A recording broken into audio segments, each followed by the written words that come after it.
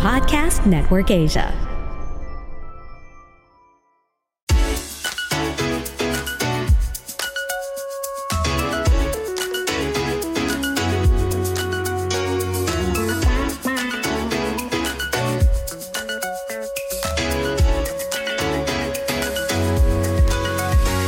Gusto nang umuwi sa probinsya ni Denver.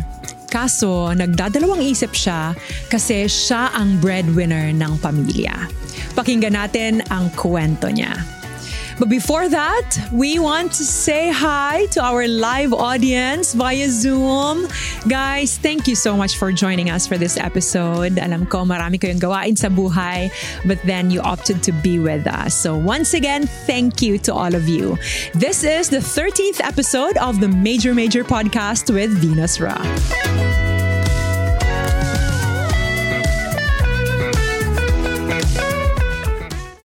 At syempre ho, mukhang nasanay na tayo na every episode iba yung ating boy papel. So would like to introduce to you our boy papel for this episode, Barts. Ayan si Barts. Mamaya ho namin sasabihin sa inyo kung sino si Barts. Charot. Thank you. Thank you so much. Ayan, sige. Let's read our letter. Marhay na aldaw, Ate V. My name is Denver. Just like you, a Bicolano. I find your podcast very inspiring kaya inaabangan ko ang bawat episode every Friday. Naisip ko ring sumulat to share my story and hoping you would read my letter. Breadwinner ako ng aming pamilya. Pasan ko ang responsibilidad na itaguyod ang kanilang mga pangangailangan. With the hope that someday, I'd be able to give them a better and more comfortable life. I used to work as a civil engineer for 4 years in Metro Manila. But I wasn't doing it for passion dahil mas nangingibabaw ang praktikalidad ng buhay. Hindi ko naman talaga gusto ang career path na ito and honestly, minsan, pinagsisisihan ko. One day, na-burn out na lang ako and I stopped working. Gusto ko nang umuwi ng Bicol para magsimula ulit at TV. Ewan ko ba, there's something in Bicol that fills the emptiness in my heart.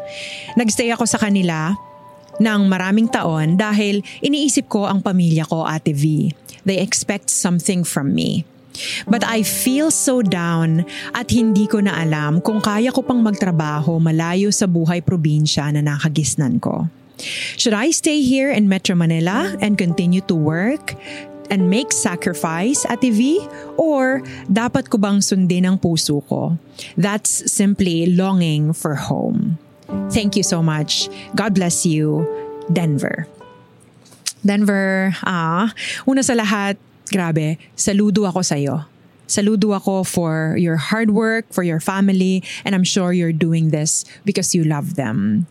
And ngayon ho, I just want to honor all the breadwinners listening to us. Alam nyo, hindi ho biro yung sakripisyong ginagawa ninyo para sa pamilya ninyo.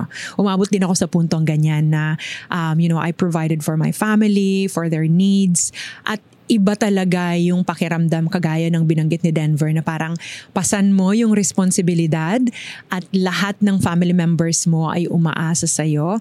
Kaya sa lahat ho ng mga breadwinners ng bawat pamilya na nakikinig at nanonood sa atin, saludo ho ako sa inyong lahat. Denver, I understand your dilemma right now. You mentioned na may expectations ang family mo sa'yo. And totoo yun. Kapag ka ikaw yung breadwinner, meron talagang, certain kind of expectation yung pamilya natin sa atin. But for now, let's take your family out of the equation muna. Mamaya balikan natin yan. Let's focus on yourself for now. Tingnan natin, siguro hindi mo man na-elaborate sa letter mo, Denver, pero there must be, uncomfortable circumstances sa dating trabaho mo that pushed you to just stop and leave. At hindi ko man alam kung ano yon, hindi mo man nabanggit kung ano yon. Siguro, maybe you're not happy with the things that you're doing there, or maybe pagod ka na and you couldn't find the reason to stay. Pero parang iniisip ko, Denver, is it a work place? Is it the workplace that you didn't like, or your whole career altogether? So, magkaiba kasi yun eh. Kung yung workplace lang yung problema, madaling solusyonan yun. Pwede kang maghanap ng panibagong workplace. Right? Pero if it's the whole career path that is no longer makes sense to you, that's a big challenge. Kasi kailangan mong harapin yun eh. Kung yung career path mo mismo ang hindi mo gusto at tiniis mo lang siya for the past several years, baka total career path change ang kailangan pag-usapan natin dito, Denver. Sige, pupuntahan natin yan. Pero, since you left your previous job already, Denver, I suggest you focus on the planning of your backup plan. Ano ba yung backup plan mo? Mas practical sana kung nauna muna na pinagplanuhan mo yung career path mo bago ka gumawa ng isang drastic decision. Pero since nandiyan na tayo, hindi na natin mababalikan yon. Maybe for your next step, kailangan mo siyang pag-isipan carefully, but also consider the time. So baka kailangan mo na rin siyang pag-isipan urgently. Mahalaga sa atin yung trabaho, Denver, sa totoo lang. Ako personally, in my 30s, talagang alam ko na yung trabaho ay napaka-importante sa atin. Breadwinner man tayo o hindi, mahalaga yung trabaho kasi nandyan yung kabuhayan natin. So yes, minsan mahirap siya emotionally, nakaka-stress siya. Minsan, it really takes a lot of our mental space, pero importante yung trabaho. Kasi ang realidad, may bills tayong binabayaran, meron tayong future na pinaghahandaan. So talagang yung trabaho, importante siya sa atin. But I'm thinking, Denver, maybe you have reached a point na parang repetitive na and tiring na yung trabaho. Minsan, mahal man natin yung ginagawa natin o hindi, pag umabot na tayo dun sa punto na parang things are becoming like a chore, mahirap siyang gawin sa pang-araw-araw. Kasi nga, parang iniisip mo na, ano ba to? Ano bang motivation ko na dito sa ginagawa ko? I suggest, Denver, when work becomes a chore, I hope you'll find something that will rekindle the fire in your heart. Kahit ano man yan, probably, activities that you are passionate about, you can do that after work. Alam mo yung nagtrabaho ka ng buong araw and then afterwards, you look forward to something that you'll do. And that something is or probably are the things that you're passionate about. Or maybe you can look for some volunteering activities with friends or whatever it is that you're passionate about na pwede kang mag-volunteer para lang ma-recharge yung heart mo. Kasi kinabukasan, alam mo na magtatrabaho ka ulit. Or at the end of that week, alam mo na magtatrabaho ka ulit. So what's that? What is that thing that you're passionate about that you can do after work para yung puso mo continuously maging joyful? Or maybe you can start asking the question, ano ba talaga ang purpose ko sa buhay na to? Kasi once malaman mo yung purpose mo, kahit yung trabaho mo and yung activities mo or yung passion mo, dun kasi siya dapat nakaangkla. So pag na-figure out mo yun, I'm sure you'll be able to find something or you'll be able to find a work na masaya yung heart mo at the same time purposeful yung ginagawa mo. But I suggest you pray about that. Kasi hindi ako yung magbibigay ng sagot doon, Denver. You pray about that and really consider, seeking the Lord and praying, ano ba talaga yung purpose ko sa buhay na to? Para yung kahit yung trabaho ko ay nakaangkla doon sa purpose ng buhay ko. You also mentioned, Denver, na gusto mo na lang umuwi ng Bicol dahil mas you have that peace of mind when you are in the province. That's a legitimate option, Denver. Pero kailangan mong isettle yung mga bagay-bagay sa buhay. Number one, what will be your source of living there? What will be your source of living in the province? Will you pursue the same career? Or this time, probably it's the same career pero ang setting mo nasa probinsya or magtatayo ka ba ng negosyo sa probinsya. You have to have these things planned out. Number 2, how much will you likely earn in the province compared to what you used to earn here in Manila? Kasi sa totoo naman talaga, Denver, kailangan nating i-consider yung kikitain natin. You have to, do the math, and yun nga, na-mention mo na breadwinner ka. So kung nasa province ka ba, kaya bang i-provide nung magiging trabaho mo sa probinsya yung pangangailangan ng pamilya mo dyan? And pag nasettle mo yan, then, you can make necessary adjustments. But this one is very important. Sabi ko sa Denver kanina, na-experience ko rin yung feeling na ikaw yung provider ng pamilya. But I reached the point in my life, especially during the pandemic, na parang hindi...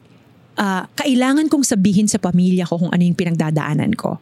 Kailangang malaman ng pamilya ko na nahihirapan ako in providing for their needs. So I suggest you discuss this with your family.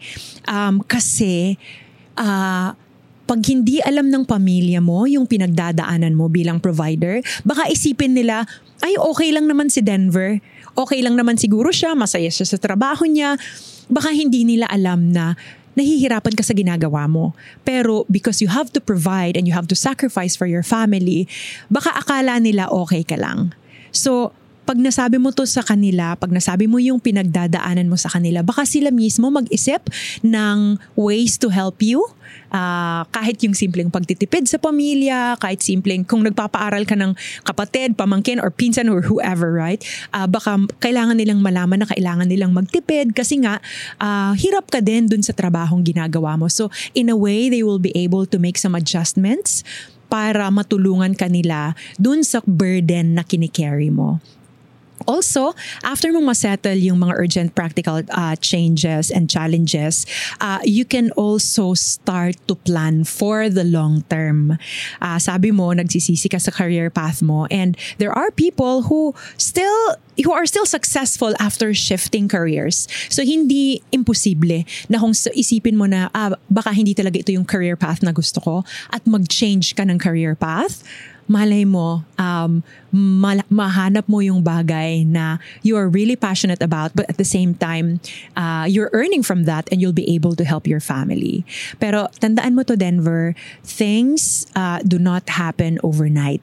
So, it might take years or even a lot of trial and error to be able to reach the point of where you want to be. But again, I'd go back to purpose. May purpose ang Panginoon sa pinagdadaanan mo, and these things are meant to build your character. So, tingnan mo kung sino ang magiging si Denver after all these trials and challenges that you're going through, especially in your work and in your family. Denver, once again, thank you so much for sharing your story, and I hope na kahit papano nakagaan-gaan yun sa pakiramdam mo at kahit papano nakatulong yun sa mga bagay na pinoprocess mo at pinag-iisipan mo. To all our listeners, minsan meron ho tayong gustong pagbabago sa buhay ho natin, but the journey takes time.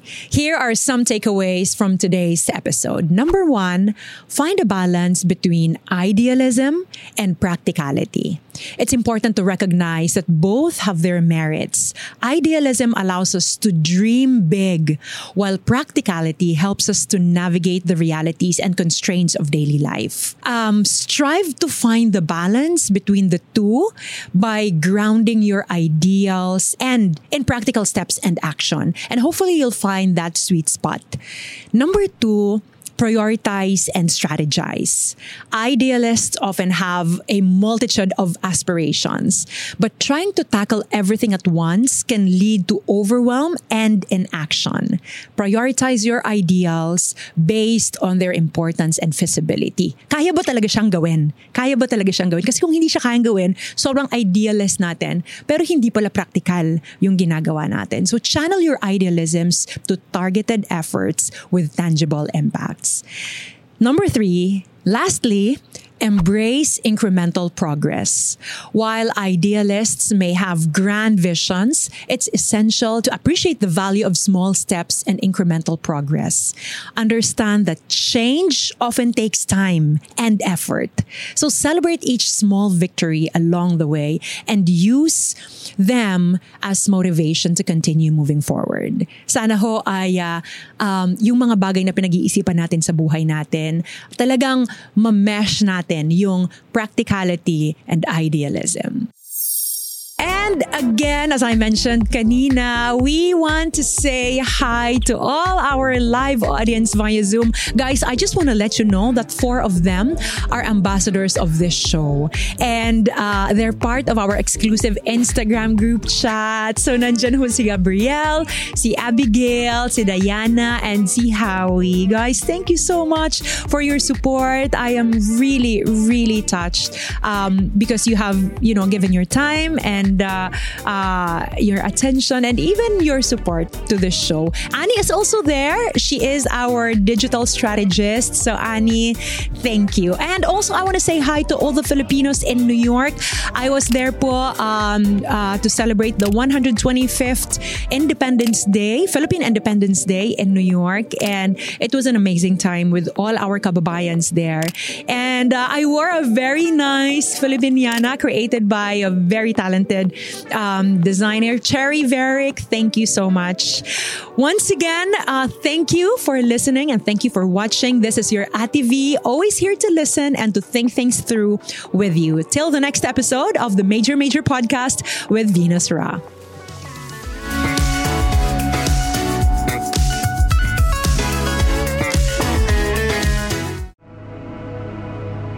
The views and opinions expressed by the podcast creators, hosts, and guests do not necessarily reflect the official policy and position of Podcast Network Asia, the hosts of the program, or other programs of the network. Any content provided by the people on the podcast are of their own opinion and are not intended to malign any religion, ethnic group, club, organization, company, individual, or anyone or anything.